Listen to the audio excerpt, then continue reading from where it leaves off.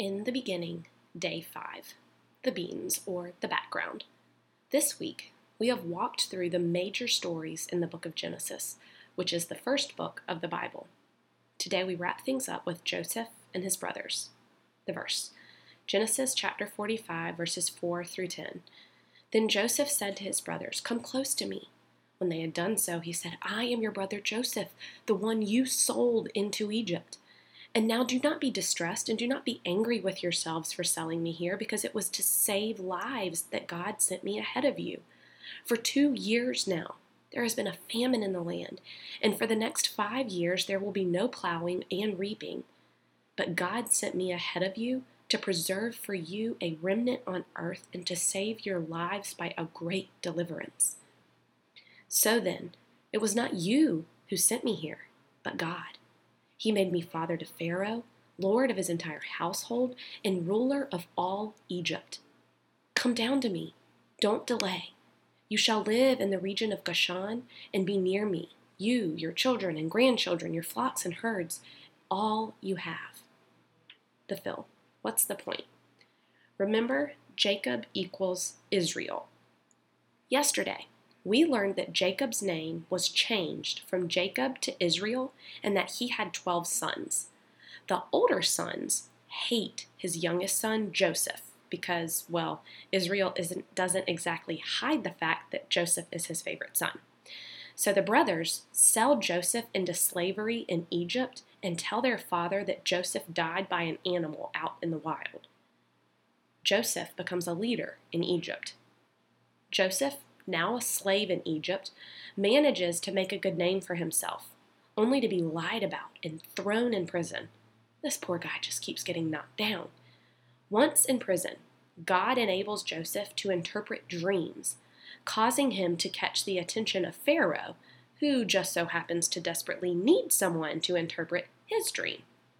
This leads to Joseph becoming second in command under Pharaoh, over all of Egypt.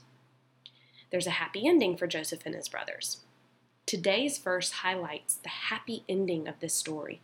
The brothers come seeking food during a famine from the leaders of Egypt. Well, much to their surprise, Joseph reveals his identity and says, "Hey y'all, it's me, the brother you sold into slavery." Because Joseph is so connected to God, he was able to see that God used all of the horrible circumstances for good and saved hundreds of people. So instead of killing his brothers, as you'd probably imagine, he instead embraces them, loves them, and has them and all of their people come and live right outside of Egypt on fertile land.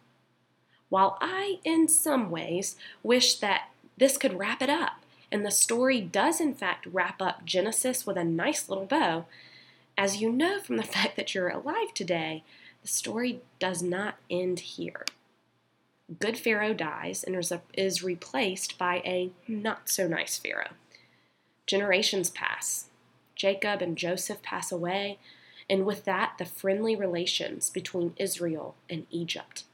The bad Pharaoh decides that the Israelites, which are now huge in numbers because, remember, God promised many descendants, well, they've become a risk.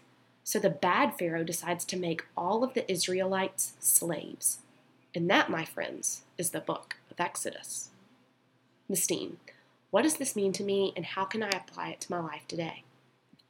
Life is ever changing. And while the story we read today wraps up, just like most fairy tales, with a happy ending, this is just the beginning. We may have fairy tale ending moments in life, but the story doesn't stop there, does it? I certainly found my Prince Charming, got married and rode off into the sunset, but that certainly wasn't the end. Life kept moving, because life is a journey, just as the Bible is a journey. Our lives will have highs and lows. It's impossible for anyone to stay at the top of the mountain forever. I'm guessing because it'd get really boring if every single thing went our way. There would be no sense of satisfaction, no excitement, no joy. And when you think about it, the bad stuff is often what got us to where we are today. We've overcome so much adversity and are still here to tell the tale. And it's because of those lows that we can truly appreciate the highs. That is God at work, my friend. You'll soon see He is behind the scenes, always orchestrating everything for our good. Just you wait.